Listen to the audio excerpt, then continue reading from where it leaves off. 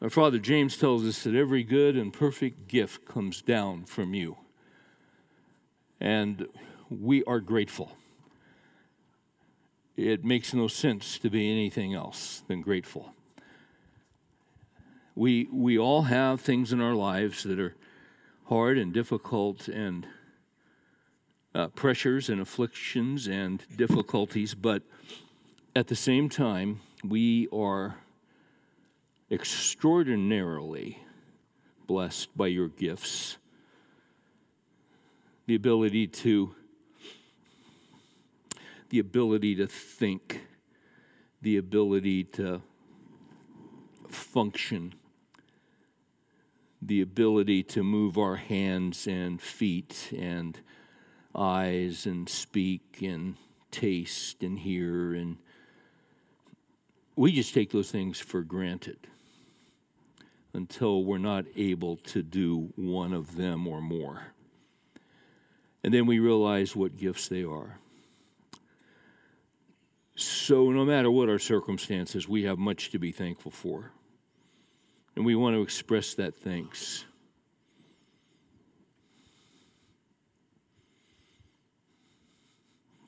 I think of 1 Corinthians 4:7, and what do you have that you did not receive? We're able to make a living because you have given us certain gifts. Some guys are craftsmen. They've got, they just have an extraordinary ability to use their hands, and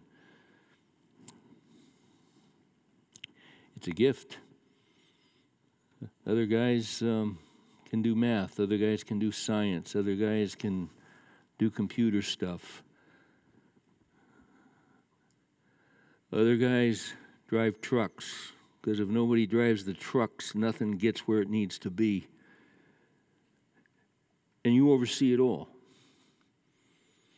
Colossians says, whatever you do, do your work heartily, not as unto men, but as unto Christ. It's the Lord Christ whom you serve. We're thankful for the ability to work. We're thankful for work. We would pray for those guys who are looking for work, that you would enable them and help them and make a path for them to a job that would use their skills and gifts and be fulfilling and enable them to make the income that they need to provide for their own. We thank you for your faithfulness. You're always there. You're always available. We're up and down. You're faithful. And we thank you for that. Encourage those of us who need to be encouraged. Calm those of us who are anxious. Give wisdom to those who have major decisions coming up in the next hours, days, that will affect their lives for years to come. We need you. We're weak, but your power is perfected in weakness. And we thank you for Jesus, our Savior, that he has saved us from sin, and that he keeps on saving and providing and making a way. It's in his name we pray. Amen.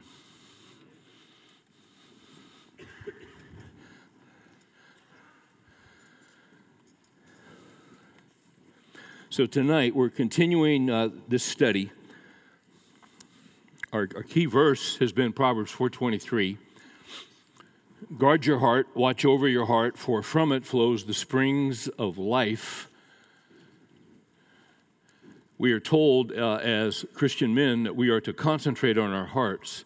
Biblically speaking, and I'm repeating myself, I do this every week because people mean different things by the heart.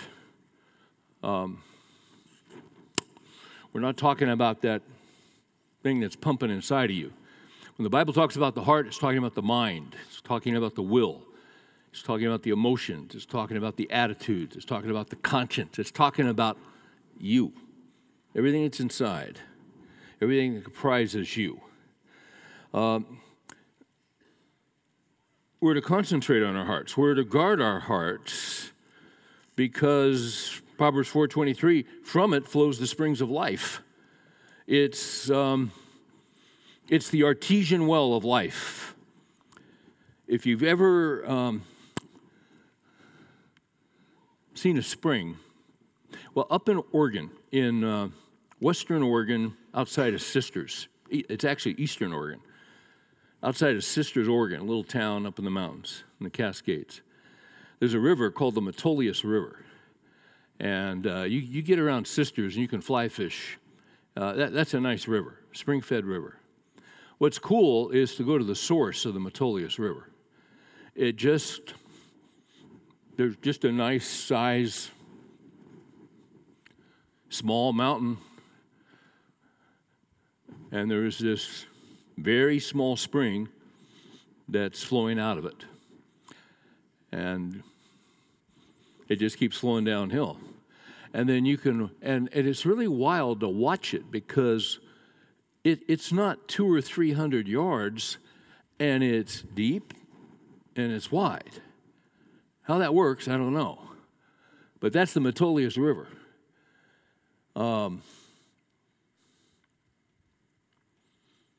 But the artesian spring is flowing up from inside. Jesus said, out of the abundance of the heart, the mouth speaks. All of our behavior comes out of our mouth. All of our behavior comes out of our heart, rather. Our attitudes come out of the heart, everything. So that's why the heart is important. When we come to Christ, we are given new hearts. We're born again. 2 Corinthians 5, any man is in Christ, he's a new creature. And we get in the process of becoming Christ followers, and the way that we do that is our heart begins to change. We're given a new heart, but that heart, that mind, begins to be transformed by the renewing of our minds. Romans 12, don't be conformed to this world, but be transformed by the renewing of your mind. The way you renew your mind is through the power of the Word of God, is through Scripture. So that's kind of been our base. And we've been looking at different men who that are recorded in Scripture, different men and how they lived. And how they lived was determined by how well they governed their hearts and watched their hearts. You see a guy whose life is a train wreck and nobody wants to be around him, and he is hypercritical, and he is a complainer, and he's a whiner, and he cuts people with his tongue and all that. He's not guarding his heart. He's not watching his heart. Nobody wants to be like that. We've seen guys in Scripture who we want to emulate. We want to be like them. We've seen guys who we don't want to be like. And that's true today. You'll see someone and you'll see how they live their life, and you'll see their character, and you'll see, maybe you get to know them a little bit and see what they're really like. You spend time with them, not necessarily in public. You've seen them in public, but when you get to know them behind the scenes, that's the guy. That guy's the same, having a cup of coffee as he is, leading a sales seminar or something. I mean, he's got integrity. Integrity is when the pieces add up. When somebody acts one way in public and another way in their home, that's not integrity. There's no congruency. There's no gravitas. It doesn't make sense. We call that a hypocrite. All has to do with the heart. Now tonight, we're going to look at a guy who you do not want to be your role model. But he is in Scripture, and we have a lot of information about this guy, more than we can cover tonight. So we're going to kind of helicopter his life. His name is Rehoboam. Rehoboam, Solomon's son. Solomon was the wisest man on the face of the earth, but he produced a son who was a great fool. we're going to look at his story in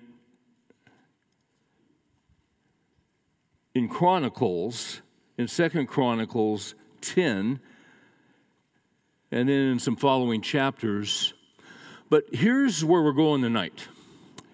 And this is a little bit, I'm going to have to explain this a little bit. So here's a long title, all right? Guard your heart, watch over your heart by remembering that God's sovereignty rules over stupidity. I'll say that again. Guard your heart by remembering that God's sovereignty rules over stupidity. Let me explain that. Our hearts determine our. Are you having a good day? That's coming out of your heart and the perspective of your heart, of your mind. Are you having a not so good day? That comes out of your heart. That comes out of your mind. It comes out of your perspective. We got to get our hearts right.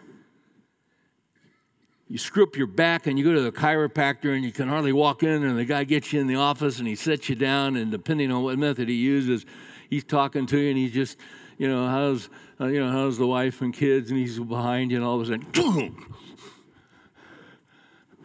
and you're better. He just kind of, it's like a front end alignment. The same thing with our hearts. You got to get your thinking straight. You got to get your attitude straight. It's all perspective. Let me explain to you what I mean by this. You have to watch your heart, guard your heart, by remembering that God's sovereignty rules over stupidity. As you go through life, you will encounter, you have expectations in life. You kind of have a picture of what you want your life to look like, and you have expectations, and you're asking God to bless you and give you favor in certain areas of your life and your business and this and your kids and, health and all of that. But now and then you will encounter a stunning and shocking reversal of fortune, of something will pull the rug out from under you, and what you had wanted to happen did not happen. In fact, the worst happened. And sometimes these stunning reversals that shake us to our core and stun us are the result of stupid decisions by others. Sometimes it's us. But stupid decisions by others who are in high places or even low places.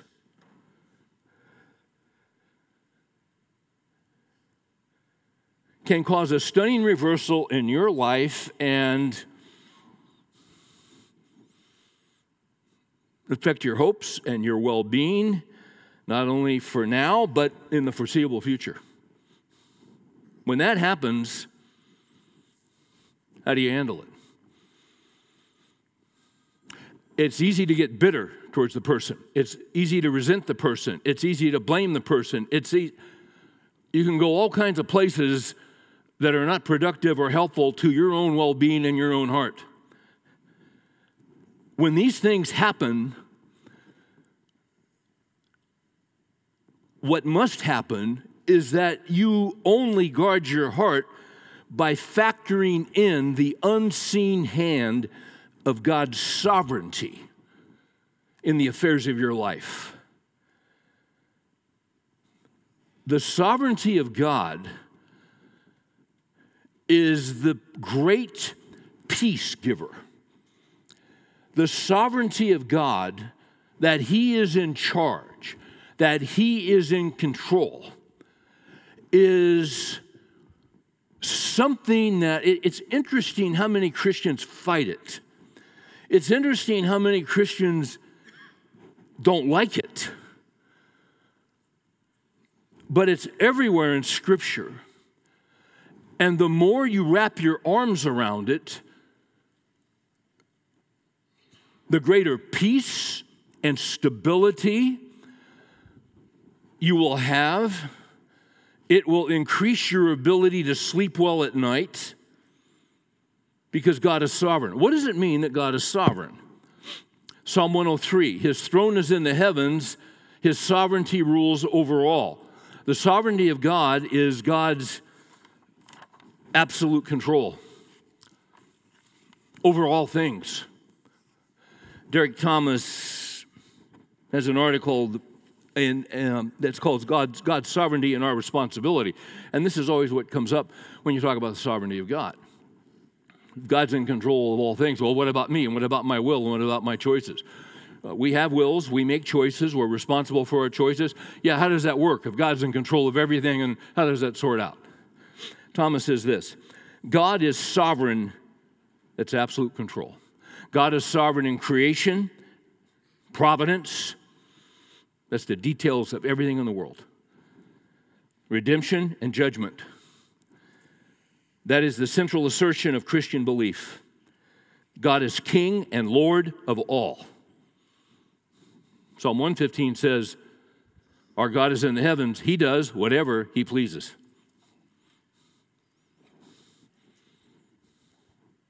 To put this another way, this is profound and it's accurate. To put this another way, nothing happens without God willing it to happen before it happens, and willing it to happen in the way that it happens. Do you buy that? It's what the Scripture teaches. He's in absolute control over all things. Now I got to watch this clock closely.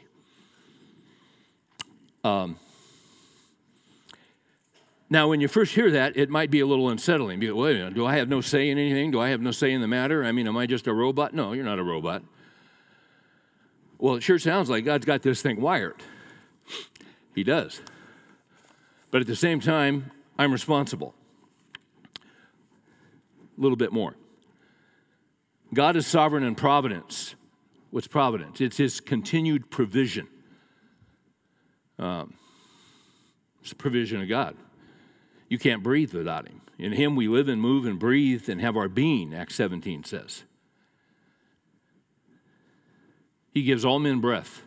And every man, every woman, every kid on the face of the earth, when you are born, you have X amount of breaths.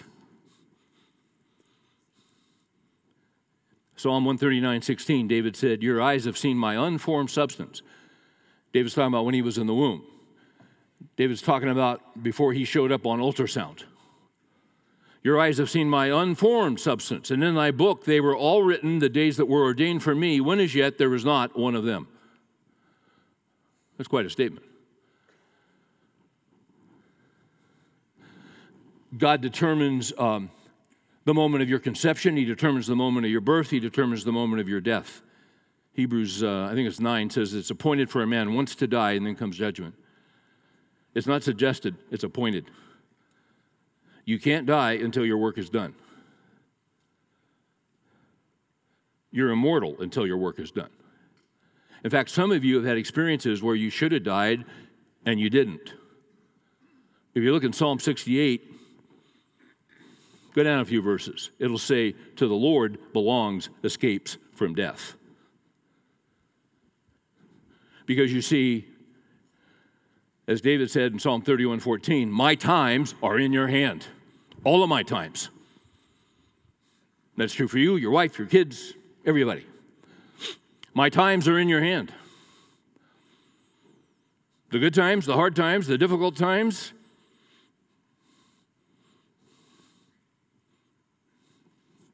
There's a time to plant, there's a time to reap. There's a time to rejoice, there's a time to grieve. There's a time, all the events of life, my times are in your hands. God has a plan for your life, and he will accomplish it. Psalm 138, the Lord will accomplish that which concerns me. Doesn't say, boy, I sure hope he will. The Lord will accomplish that which concerns me. Philippians 1:6, he who began a good work in you will bring it to completion in Christ Jesus. Now, this is the sovereignty of God. This isn't on us. This is what God does. We don't know the time frame. We don't know how long we got. We're just showing up every day and trying to get through life. Are we not? We are.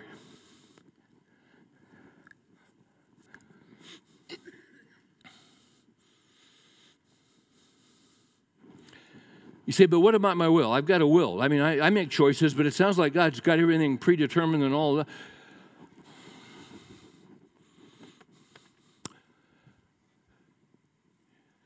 Yeah, ask your pastor. We'll let him explain it. No, it's right in the scriptures. That seems like a contradiction. God has a will, God has a plan, yet I have a choice, and I'm responsible for my choices? Yeah. I had a professor in seminary.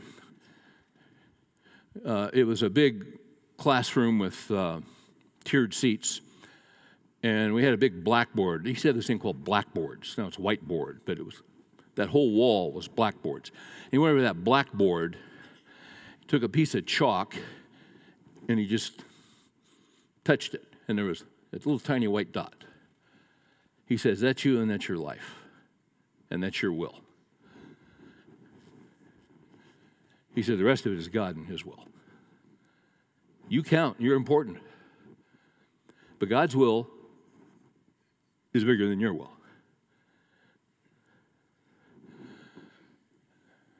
This is called an antinomy, J.I. Packer says. An antinomy is an apparent contradiction between two facts. The key word is apparent, contradiction. I'm responsible for my choices. My choices count. Our kids are responsible. That's why we're trying to train them and equip them to make good choices. And no, you don't want him for your friend. That guy's a good guy. You want them to choose well. We're trying to train them. We're trying to teach them. We're trying to equip them so that they can make good choices because they're going to become adults. And You get it. You get the drill. We're responsible for our choices.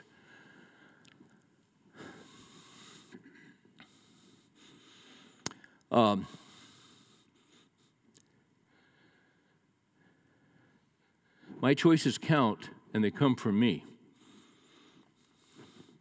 Proverbs 16 says, the mind of man plans his way, but the Lord directs his steps. I'm glad that God has a plan for my life. We all start out with a plan. We all know what we want to do. We've got this idea what we want our lives to look at. And, when we're young, we take off, I'm going to do this and this and this, and how's that working out for you, by the way? For most of us, we kind of hit a ditch somewhere along the line. And, it's a good thing to hit a ditch and to have your dreams and hopes and all that. They crash, and then you call out to the Lord and say, Lord, I need you, because you do. The mind of man plans his way, the Lord directs his steps. I am so thankful that God has directed my steps, because what I wanted and what I thought was best, my gosh, I'm so glad he had something else in mind. And sometimes my dreams go down in flames and my hopes go down in flames, and it's devastating, and you grieve and you get depressed. But see, he's just steering you to the next chapter.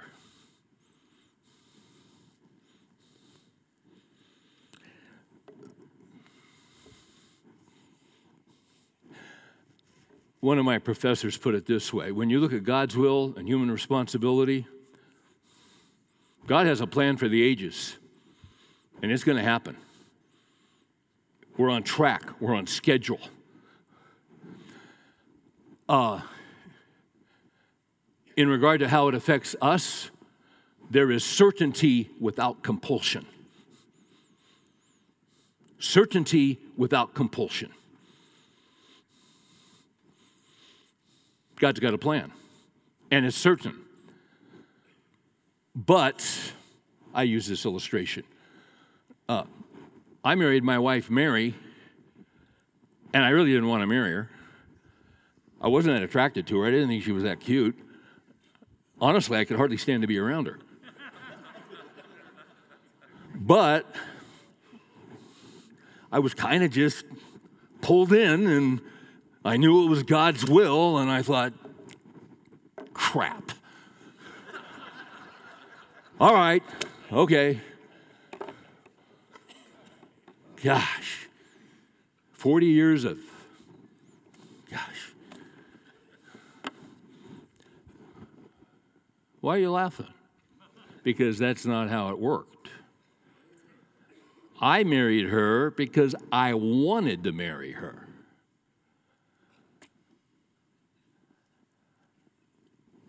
I wanted to spend time with her. I wanted to go out with her. I wanted to talk to her. You know what I'm talking about. All these other girls around, but I wanted to be with her. I wanted to know her, and I wanted to live with her and go through life with her. I didn't go into that marriage kicking and screaming saying, Jesus, no, Jesus, please, please. I wanted it. You see?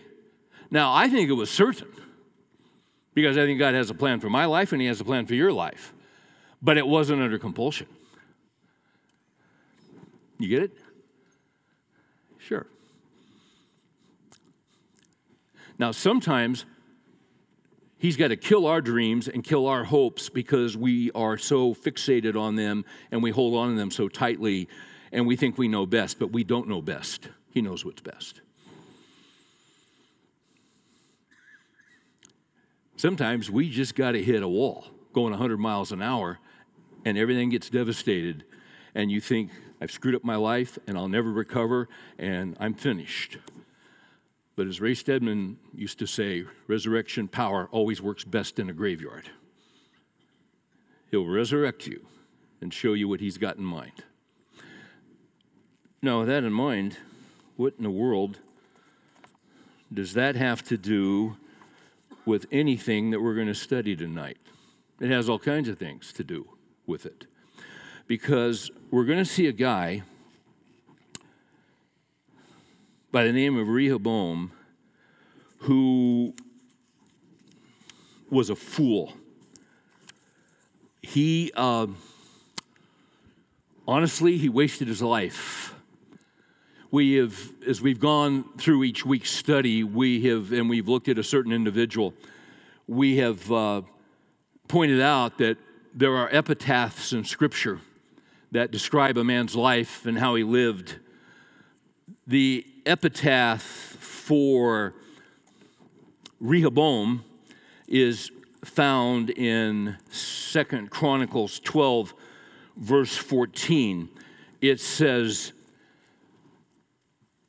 he did evil. Now watch this. He did evil.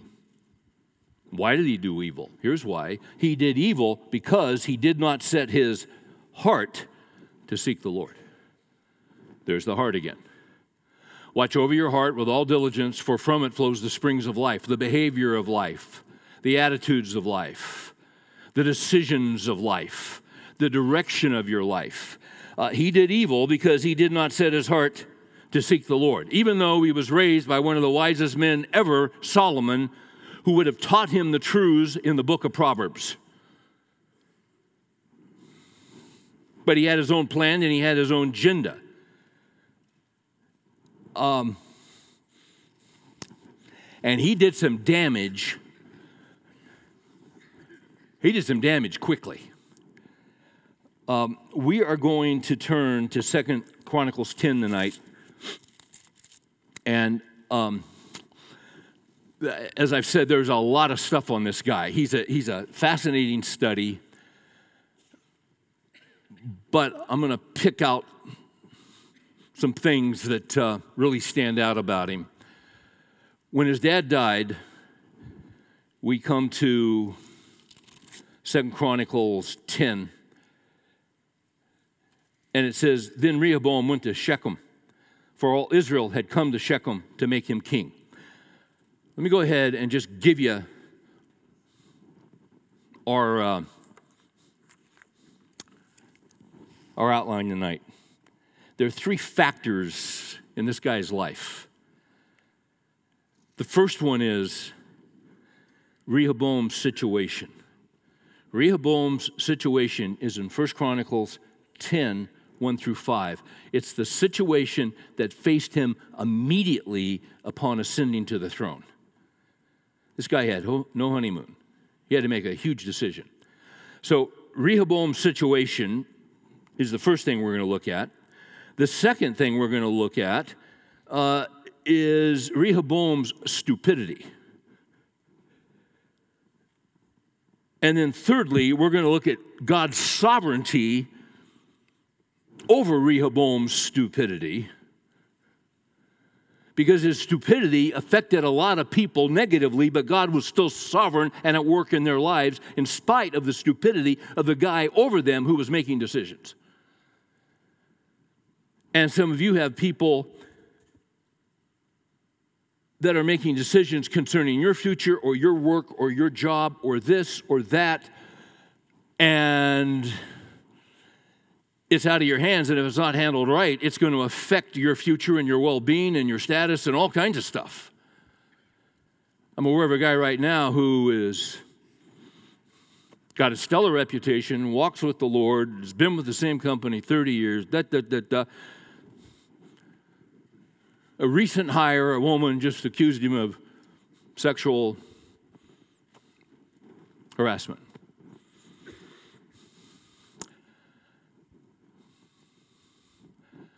Now,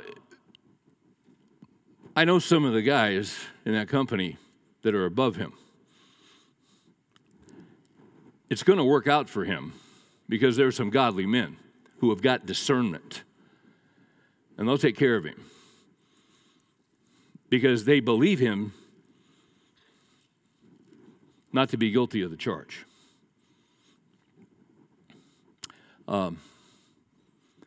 But you've seen situations, and so have I, where someone is falsely accused, and those above, for political correctness or this reason or that reason, or whatever, I mean, that's it. You're out. It's not a wise move. It's a stupid move. And then there you are, and you have been adversely affected by someone else's stupidity. Be 1,000 illustrations of that. Let's dive into Rehoboam here. What was the situation?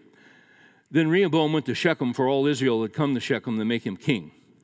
When Jeroboam, the son of Nebat, heard of it, for he was in Egypt where he had fled from the presence of King Solomon, Jeroboam returned from Egypt. Now we're going to meet Jeroboam, and we're probably going to talk about him next week. But Jeroboam, his story is intertwined with Rehoboam. Who would name somebody Rehoboam? Who would name somebody Jeroboam? But they did. They're not related. Jeroboam, in the previous chapter, had worked for Rehoboam's dad, Solomon. We'll get into that in a minute, okay? But Solomon got angry at him. He had to go to Egypt, and when Solomon died, he makes his way back, okay? So they sent and summoned him. When Jeroboam and all Israel came, this is all Israel, this is all 12 tribes. By the way, under David, before David, the tribes were just tribes. They had their lands and, they had their own thing going on. But under David, the 12 tribes were united. The nation was united. And if I'm not mistaken, it was 7 years. The capital was at Hebron, and then he took Jerusalem, and David reigned for 33 years in Jerusalem, and then Solomon reigned for 40 years. They had a nation that was united and together and heading in the same direction under God's leadership. And they were blessed, and this was 80 years. In 72 hours, Rehoboam is going to destroy it. He's absolutely going to destroy the unity of the nation.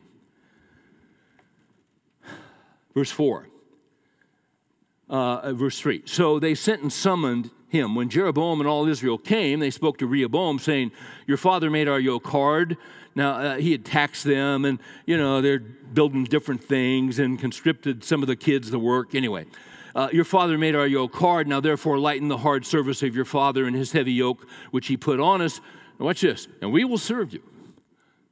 Okay? He said to them, return to me again in 3 days. So the people departed. So he's going to take 72 hours to figure this out.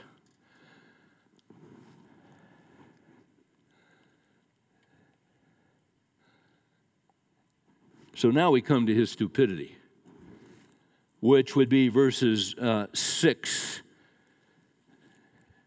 down to 14. Then Rehoboam consulted with the elders who had served his father Solomon while he was still alive, saying, how do you counsel me to answer this people? He went to the wise men who had been around. They had some miles on their tires. They weren't rookies. They'd seen all kinds of stuff. These were the right guys to talk to. He said to his father's counselors, how do you counsel me to answer this people? They spoke to him saying, now watch this. If you will be kind to this people and please them and speak good words to them, they will be your servants forever. That's good counsel. In other words, they've got a legitimate complaint. And all you got to do is show them that you're listening and that you care and take some of the burden off their shoulders, and I'll tell you what, you'll have their loyalty forever. They all said that.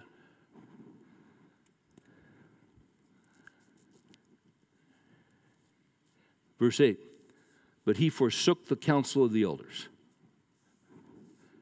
which they had given him, and consulted with the young men who grew up with him and served him. That's stupid. He consulted with his fraternity brothers. He consulted with the guys, and they'd go down to the beach at spring break and hit the bars. And so what do these guys say? They spoke to him and said, thus you shall say to the people who spoke to you, saying, your father made our yoke heavy, but you make it lighter for us. Thus you shall say to them, my little finger is thicker than my father's loins. Basically, what that means, you know what it means.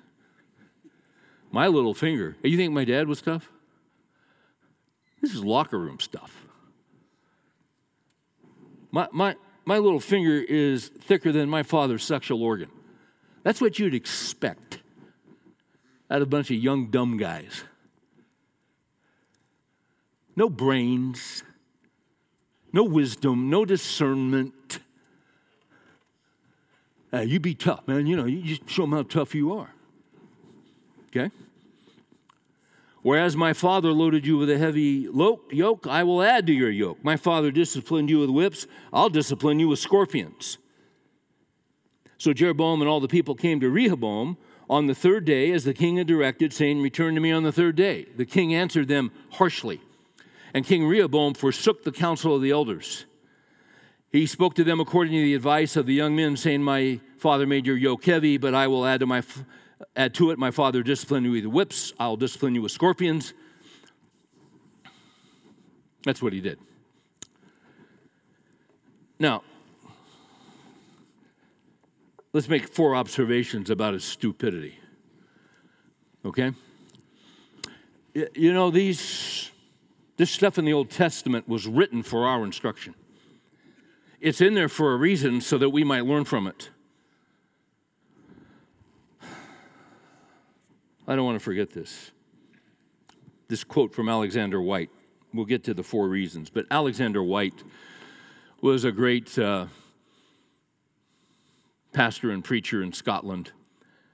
He died around 1921.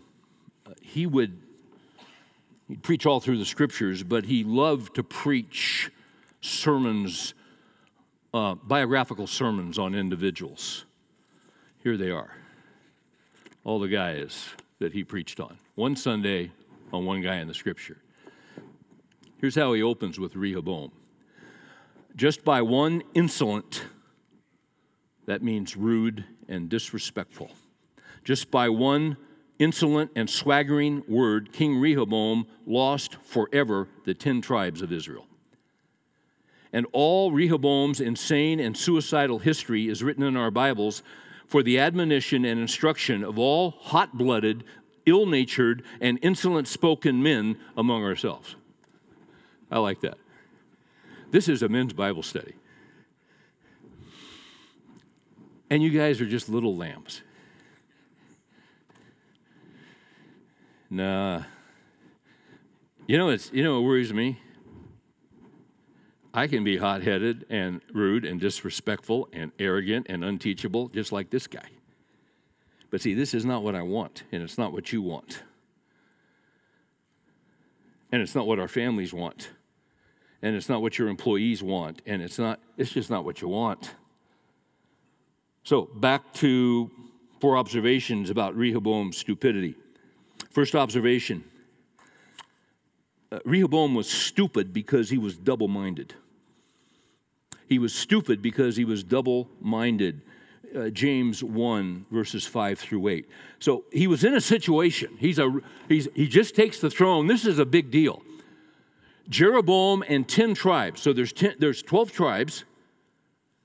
So Jeroboam and the leaders of 10 tribes, he's of the tribe of Judah, and the small tribe of Benjamin. What happens is he splits the country. And really, it's just him in Jerusalem with the tribe of Judah and the tribe of Benjamin, and the other 10 he has offended, and they're not putting up with this anymore.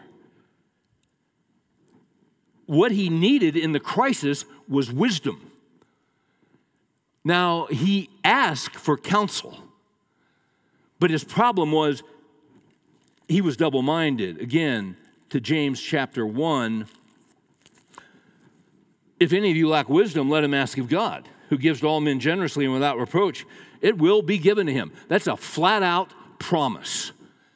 If you need wisdom from God, ask him. He'll give it to you. You say, yeah, I got a situation coming up in, 3 or 4 months. And man, I need wisdom. Well, ask him. Now, is he going to immediately just send you a FedEx letter and boom, boom, boom, boom, boom, here's what you do?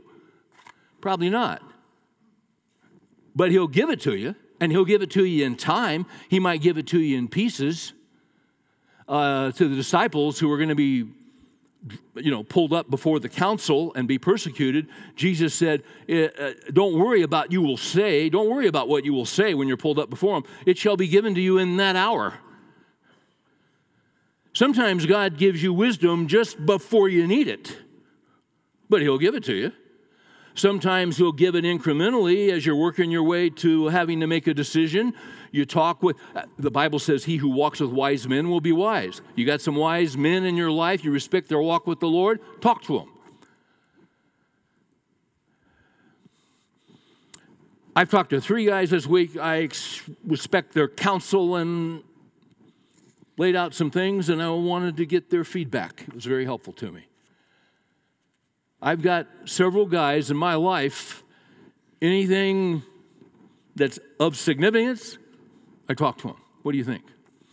They'll call me. Hey, let me run this by you. We're looking out for each other. He who walks with wise men will be wise. Proverbs also says, in an abundance of counselors, there's wisdom. Talk to 2 or 3 guys. I can't tell you how many times I've had 3 people tell me the exact same thing who are walking with the Lord. And when that happens, I listen because I respect their walk. So you want wisdom, ask God. it will be given to him. But he must ask in faith without doubting, for the one who doubts is like the surf of the sea, driven and tossed by the wind. Lord, I need your wisdom. And then you walk away and say, man, I sure hope he gives me wisdom. Man, what if he doesn't give me wisdom? Oh my gosh, what am I going to do if he doesn't give me wisdom? Oh, hey, chill out, man. He just said he'd give it to you. So just walk cleanly. Don't screw around with sin. You got sin in your life? Confess it. Deal with it. Get clean. Say, Lord, I'm in. I want your wisdom here. I don't want to mess around with stuff. And he'll give you the wisdom. You don't have to worry about it. He'll give it to you. I'm telling you, he'll give it to you. When we sold our house, we had an offer on the house that came in, didn't expect it, on a Sunday morning. And I'm told a couple of things, and the agent's coming over, and I'm thinking, wait a minute. I call my CPA. He hadn't left for church yet, and I got him on the phone, and I'm running this by him, and then my agent's saying this, and Mary's looking at me. I said, give me a minute. And I walked into my study, and I shut the door, and I said, Lord, I can't screw this up. There's too much riding on this. I have to know. I need you to make it so clear that neither Mary nor I can miss it. I need it crystal clear. I need that kind of wisdom. And I walked back in there. And I'm going to say within 5 minutes I had it. Because the broker gave me a piece of information I didn't have, and Mary and I looked at each other and went, there it was. And we were one mind. I've seen him do it 100 times. If you doubt, 7, for that man ought not to expect that he will receive anything from the Lord, being a double-minded man, unstable in all of his ways. A double-minded man is a man whose soul, whose heart is divided between faith in the Scriptures and the world. So you see, what's Rehoboam doing? He's going back and forth between godly counsel and the world. He's Psalm 1. Psalm 1 introduces 150 of the Psalms. How blessed is the man who walks not in the counsel of the wicked, nor stands in the path of sinners, nor sits in the seat of scoffers.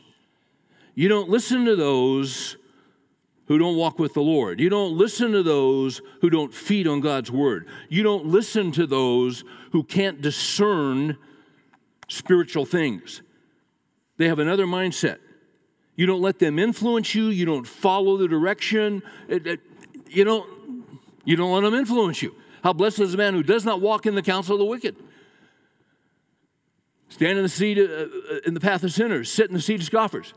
But his delight is in the law of the Lord, and in his law he meditates, he thinks both day and night, and he shall be like a tree firmly planted by streams of living water, and in whatever he does, he is fruitful, and God's favor prospers him. The wicked are not so. They are like chaff. They will not stand in the judgment. There you go. So who are you going to listen to? If you listen to him, he'll give you wisdom you don't have. That's what he'll do. Why would you not listen? Well, there have been plenty of times I haven't listened. It's called stupid. But hopefully as we get miles on the tires and we get a little bit older, we start learning. Man, I'm not doing that again. What do you have for me here, Lord? Second reason. Sometimes we feel, right now, us, we feel that we got leaders that are stupid. And the reason you feel they're stupid is that they're stupid. And they don't have the wisdom of God. And they don't, Now God always has his Daniels in government. But there are a lot of folks that aren't listening to the Lord, yet they're in high places, and we see them making decisions that affect our lives. And we know they're wrong decisions. Okay, and they affect our kids. Second observation. when leaders are stupid, you go ahead and obey the Lord.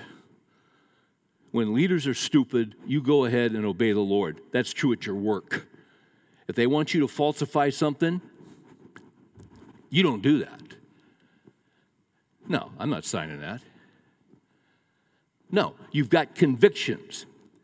Well, I might get fired. Let them fire you.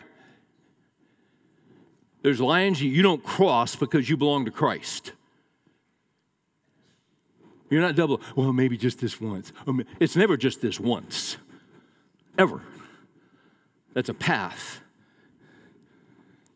Look at 2 Chronicles 12. This gets really interesting because, so the nation splits, okay? When the kingdom of Rehoboam was established and strong, he and all Israel with him forsook the law of the Lord. What's that all about? Well, 3 years prior, the nation split. And when the nation split, go back to chapter 11, verse 12. It says, so Rehoboam held Judah and Benjamin, 2 tribes. The other 10 were called the northern tribes. Now watch this. Moreover, the priests and the Levites who were in all Israel stood with him from all their districts. So that's all the guys. The guys in the north, guys in the south. These are the priests. Now watch this. For the Levites left their pasture lands and their property and came to Judah and Jerusalem. They came from all over. They came from the north. Why? For Jeroboam and his sons had excluded them from serving as priests to the Lord. We'll get into this next week. Once Jeroboam this is Jeroboam now, the guy in the north. Once he got control of the 10, he got up there, and 3 times a year, all the men of Israel were to go to Jerusalem to worship. And he started thinking, you know what? If those guys go to Jerusalem, I'm going to lose them. We can't have that. And if they go to the temple to worship, I'm going to lose them. So you know what he did? He set up his own counterfeit religion, and he set up 2 golden calves. Heard that before somewhere. Set up 2 golden calves. You don't have to go to Jerusalem. Oh, that's a long way. You can go to one of these 2 cities up here. It'll be a lot convenient. I mean, it's an easy commute. You know, there's a Bass Pro there. You can take the kids. It'll be pretty neat.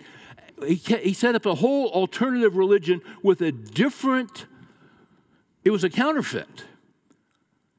And he got his own priest, and he said, all right, guys, here's how we're going to do this, and you lead worship to these golden calves. The Levites wouldn't do it. He said, no. And he excluded them from serving. He set up, 15, he set up priests of his own for the high places, for the satyrs and for the calves which he had made. Those from all the tribes of Israel who set their hearts on seeking the Lord God of Israel followed them to Jerusalem. So there was a remnant who loved the Lord God. They followed the priest. The priest says, we're not doing this. The people who looked around and said, we're not doing this either. They went down to Jerusalem to sacrifice to the Lord God of their fathers. And they strengthened the kingdom of Judah, that's Rehoboam, and supported him, the son of Solomon, for 3 years, for they walked in the ways of David and Solomon for 3 years. Now go down to 12:1. When the kingdom of Rehoboam was established and strong, he and all Israel with him forsook the law of the Lord. You see how this guy's double-minded? For 3 years, God blesses him. Things are going great. He's got a remnant of strong believers. But after what does it say? After he was established and strong, they forsook the law of the Lord. This guy's double-minded. He can't make up his mind.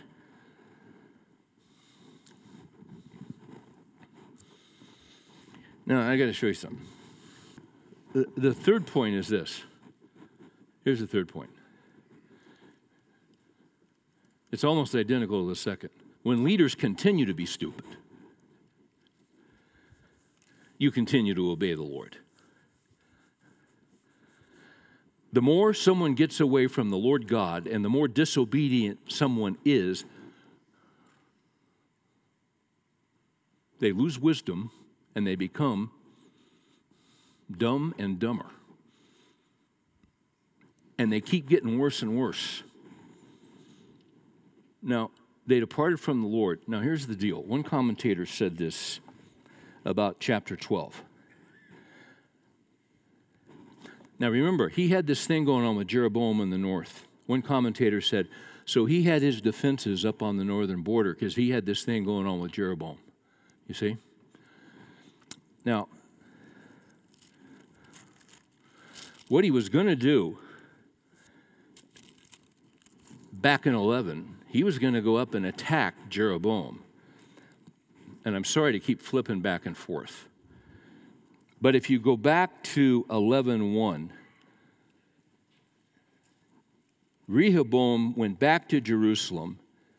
He assembled an army of 180,000 chosen men, and he was going to go up north and attack Jeroboam and the 10 tribes. But in verse 4, God says, you shall not go up and fight against your relatives. Return every man to his house, for this thing is from me. And shockingly, he obeyed. So God had told him not to go up and fight, and he obeyed. But he still had defenses up there. While he's getting defenses up there, and he's strong, he thinks he's okay, and he's got all his focus on the northern border. In 12, look at verse 2. And it came about in King Rehoboam's 5th year, because they had been unfaithful to the Lord, that Shishak, king of Egypt, came up against Jerusalem with 1,200 chariots and 60,000 horsemen. This guy is dumb and dumber because he won't listen to the Lord God. He's got his eye on the northern border, and while he's got his eye on the northern border, the guy from Egypt comes right up through the southern border and takes over. The further leaders get away from God, the dumber they get. Turn to Job 12.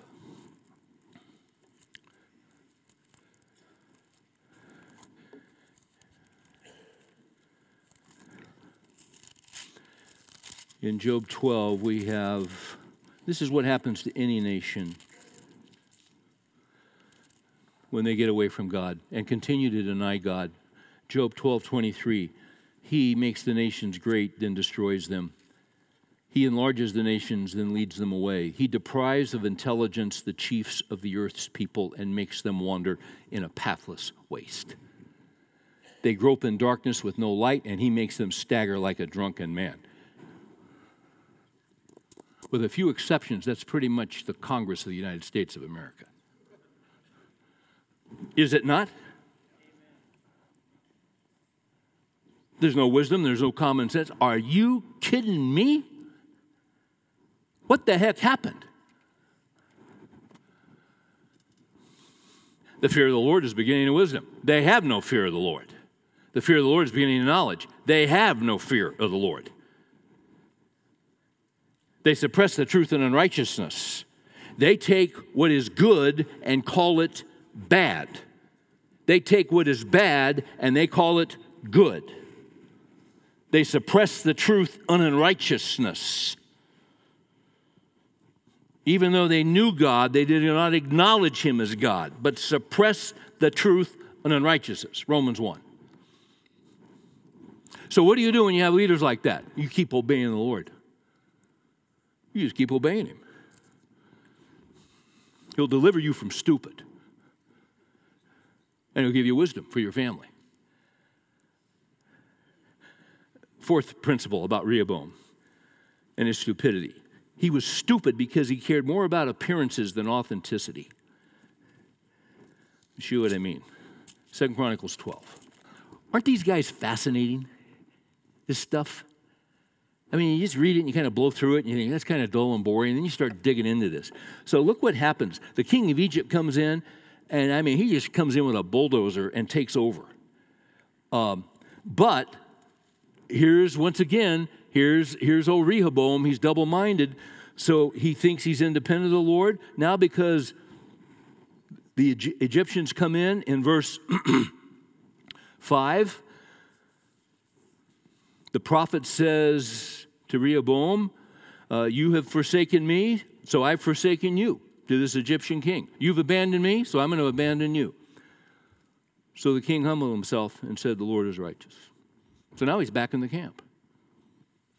And, and the Lord listened to him.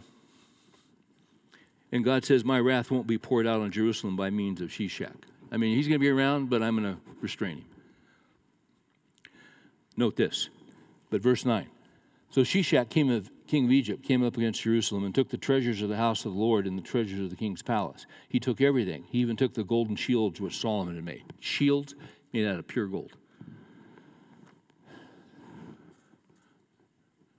That was a judgment. Now watch this guy.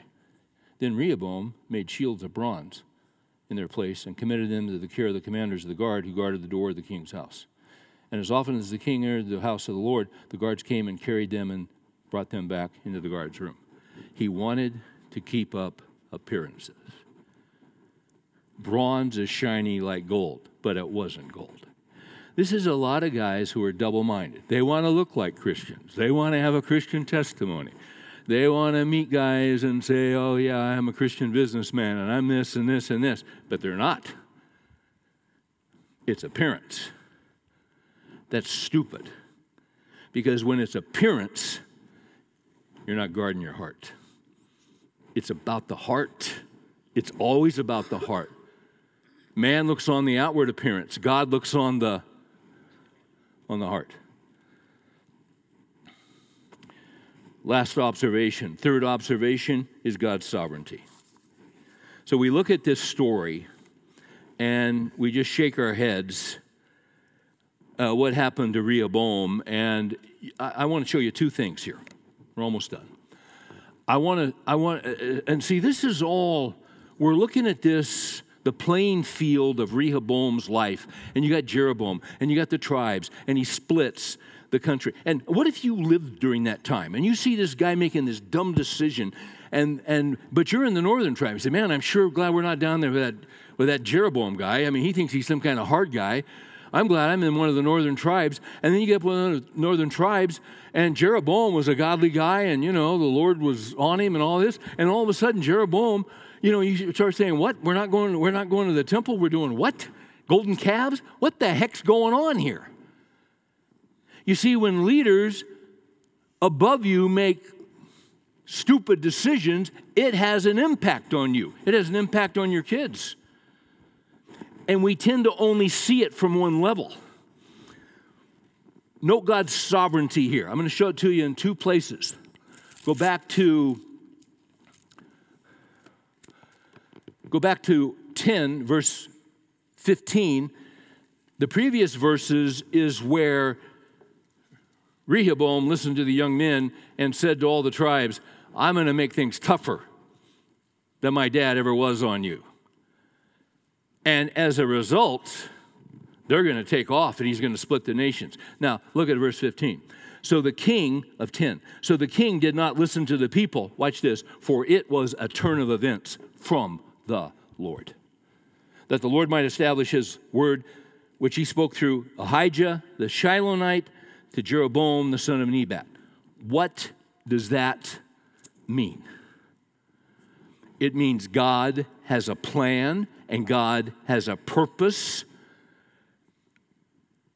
and nothing will thwart it. Let me tell you what that means. If you look back in 1 Kings 11, this goes back to when, you guys still with me or am I losing you? All right, this goes back, this is called history. This goes back to when Jeroboam was working for Solomon, okay? And he had favor from Solomon. We got to find this. Okay, look at 1 Kings 11. Now the man Jeroboam was a valiant warrior, and when Solomon saw that the young man was industrious, he appointed him over all the forced labor of the house of Joseph. It came about at that time when Jeroboam went out of Jerusalem that the prophet Ahijah, the Shilonite, found him on the road. Ahijah had clothed himself with new cloak, and both of them were alone in the field. Then Ahijah took hold of the new cloak which was on him and tore it into 12 pieces. He said to Jeroboam, take for yourself 10 pieces. Now watch this. For thus says the Lord God of Israel, behold, I will tear the kingdom out of the hand of Solomon and give you 10 tribes. But he will have one tribe for the sake of my, other than one of Judah, for the sake of my servant David and for the sake of Jerusalem, the city which I have chosen from all the tribes of Israel. Because, here's why, they have forsaken me and have worshipped Ashtoreth, the goddess of the Sidonians, Chemosh, the god of Moab, Milcom, the god of the sons of Ammon, and they have not walked in my ways, doing what is right in my sight, observing my statutes and my ordinances as his father David did.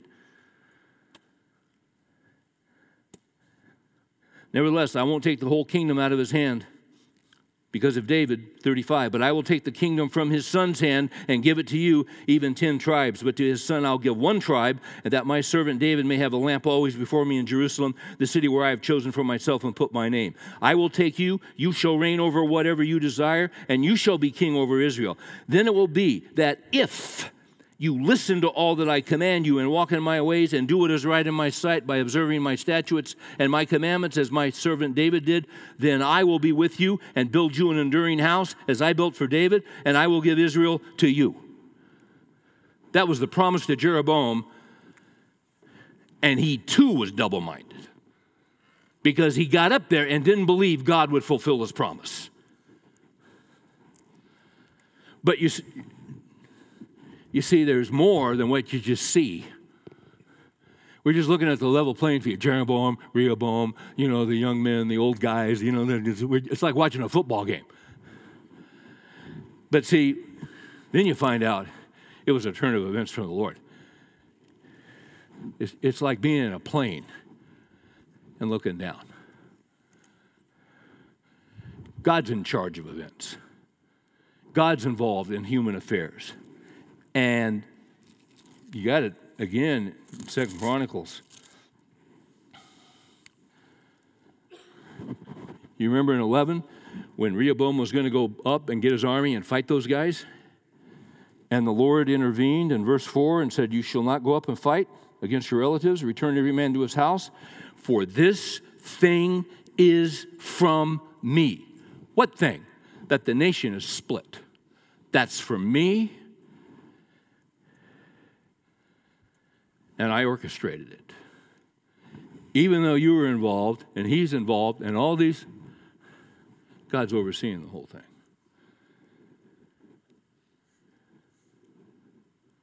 You know what that tells me? Sometimes I get worried because of these leaders, and they're doing stupid things.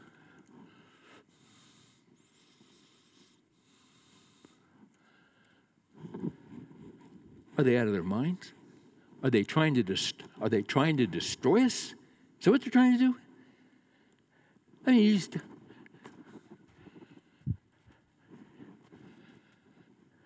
but God's overseeing it all. And here I am, with my family and my little grandkids, and what's their life going to look like in 40 years? And see, you're thinking the same thing. So what do we do? Psalm 11:3, if the foundations are destroyed, what can the righteous do? You just keep following the Lord. As for me and my house, we will serve the Lord. We're going to serve the Lord. Don't care what the nation does. Don't care but we're serving the Lord. The eyes of the Lord roam to and fro about the earth, looking for those whose hearts are fully His, that He may strongly support them. We get curveballs thrown at us all the time. Yeah, we do, because we have our plans and we have our hopes and we have our dreams. And sometimes it happens because people above us are stupid and unwise, but other times it just happens maybe because it's wise. I remember years ago, we had just moved to Dallas. I had done the first men's conference I'd ever done in Irving. And afterwards, a guy asked to have lunch with me, and I had lunch with him, and we sit down, and he said, I'm in a very tough spot. I've been with IBM for X amount of years. And I've been very, he told me his position. He'd been very successful. And the thing about IBM back then, they never let anybody go. That was the thing about it. If you were with IBM, you were secure. He was one of the first guys they ever let go because everything was changing. And and the more he began to talk, the more animated he became. And he said, I got to tell you what's happened to me. I can't believe this because I've been with them for, 19 or 22 years or whatever. And I was let go last week, and I can't believe this. He said, I just cannot believe what has happened to me. I just don't understand this. And he said, I'm very careful with my finances. I have a financial plan, and my plan was to stay there. My plan, I believe he said 5 years, it might have been 7, I can't remember. My plan was to stay there 5 more years, and I would be set financially and would accomplish all my goals and be able to retire and all this. He laid it out in detail, and he said, but this has happened. I don't know what to make of this. And he said, what is your perspective on this? And I said, well, yeah, I understand. This is shocking and stunning, and I'm sorry to hear this. And he said, well, I don't know what I'm going to do, and I don't know how I'm going to make it. And and I said, well, I said, you know Jesus, don't you? You know him in your heart?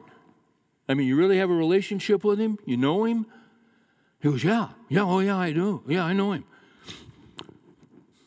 I said, none of this was a surprise to him. None of it. He wasn't, I wasn't sure he was buying that. He was so shell-shocked. He said, listen, I got to be practical here. I've got some severance, and then I don't know what I'm going to do. And I had this plan. He loved that plan. He loved that plan he had. And at a certain point, he said, I just don't understand this. I don't know how this could have happened. And I said, you know the Lord? Yeah. I said, let me tell you what happened. Those guys laid you off, right? Yeah. I said, actually, they didn't lay you off. The Lord Jesus Christ laid you off. He said, what? I said, let me give you a verse. Proverbs 21:1. The king's heart is like channels of water in the hands of the Lord. He turns it whatever way he wishes. The HR committee's hearts are in the hand of the Lord. He turns it whatever way he wishes. God runs every human heart in the world. We have a will. We're responsible for our choices. But God turns events. Read in the Old Testament but he turned their hearts. He turned their hearts. He inclined their hearts. God moves. God works. I said, let me tell you something. If the Lord Jesus didn't want you laid off, those guys could have been unanimous and they would not have laid you off. They have to obey him because he's sovereign. They laid you off because he wants you laid off. And I understand your dilemma and your worry. I get that. I went through a deal a few years ago, and I understand it totally. It's scary. It's frightening. But I'm going to tell you something. If he laid you off, it's because you're walking into a new chapter, and if you look back in your life, you'll see chapters that are as clearly marked in your life. You can date them, you could title them. You've seen chapters where God has led you. He's got chapters ahead of you that he's already written that are as clear as the ones that are behind you that you can see. You just can't see them yet. Because he's sovereign. I will instruct you and teach you in the way that you should go. I will counsel you with my eye upon you. Do not be as the horse or mule whose trappings include bit and bridle to keep them in check. I said, don't fight him, man. Psalm 57:2. David's surrounded by thousands of Saul's soldiers who want to kill him. He's burrowed into the ground, and they could find him in a moment and kill him. And David says, I will cry to God Most High, to God who accomplishes his purpose in my life. He will send from heaven and save me. You're immortal till your work is done.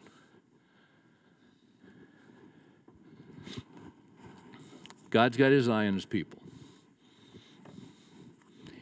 It doesn't matter how stupid it gets or how foolish it gets. And see, this is important for your heart. So So here's what I would recommend.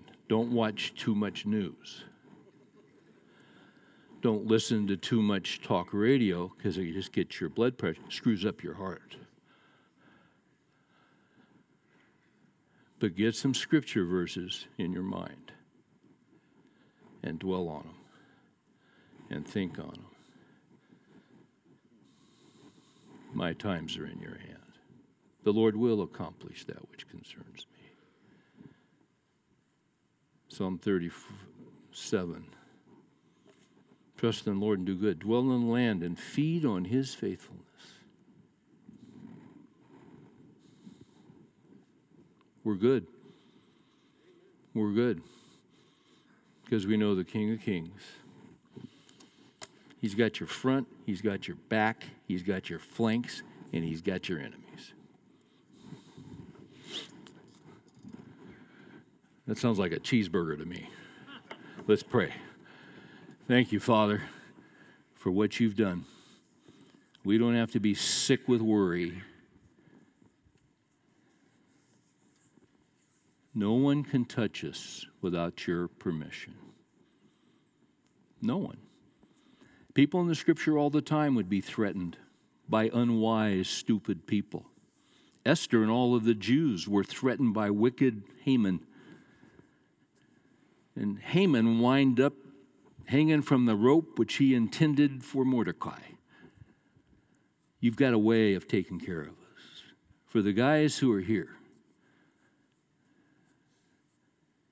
whose hearts have been askew and not at peace because of what's going on, give them your peace, which surpasses all understanding.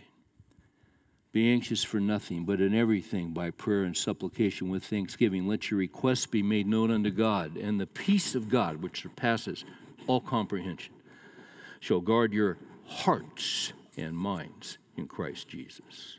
We hold on to that. In Jesus' name we pray. Amen.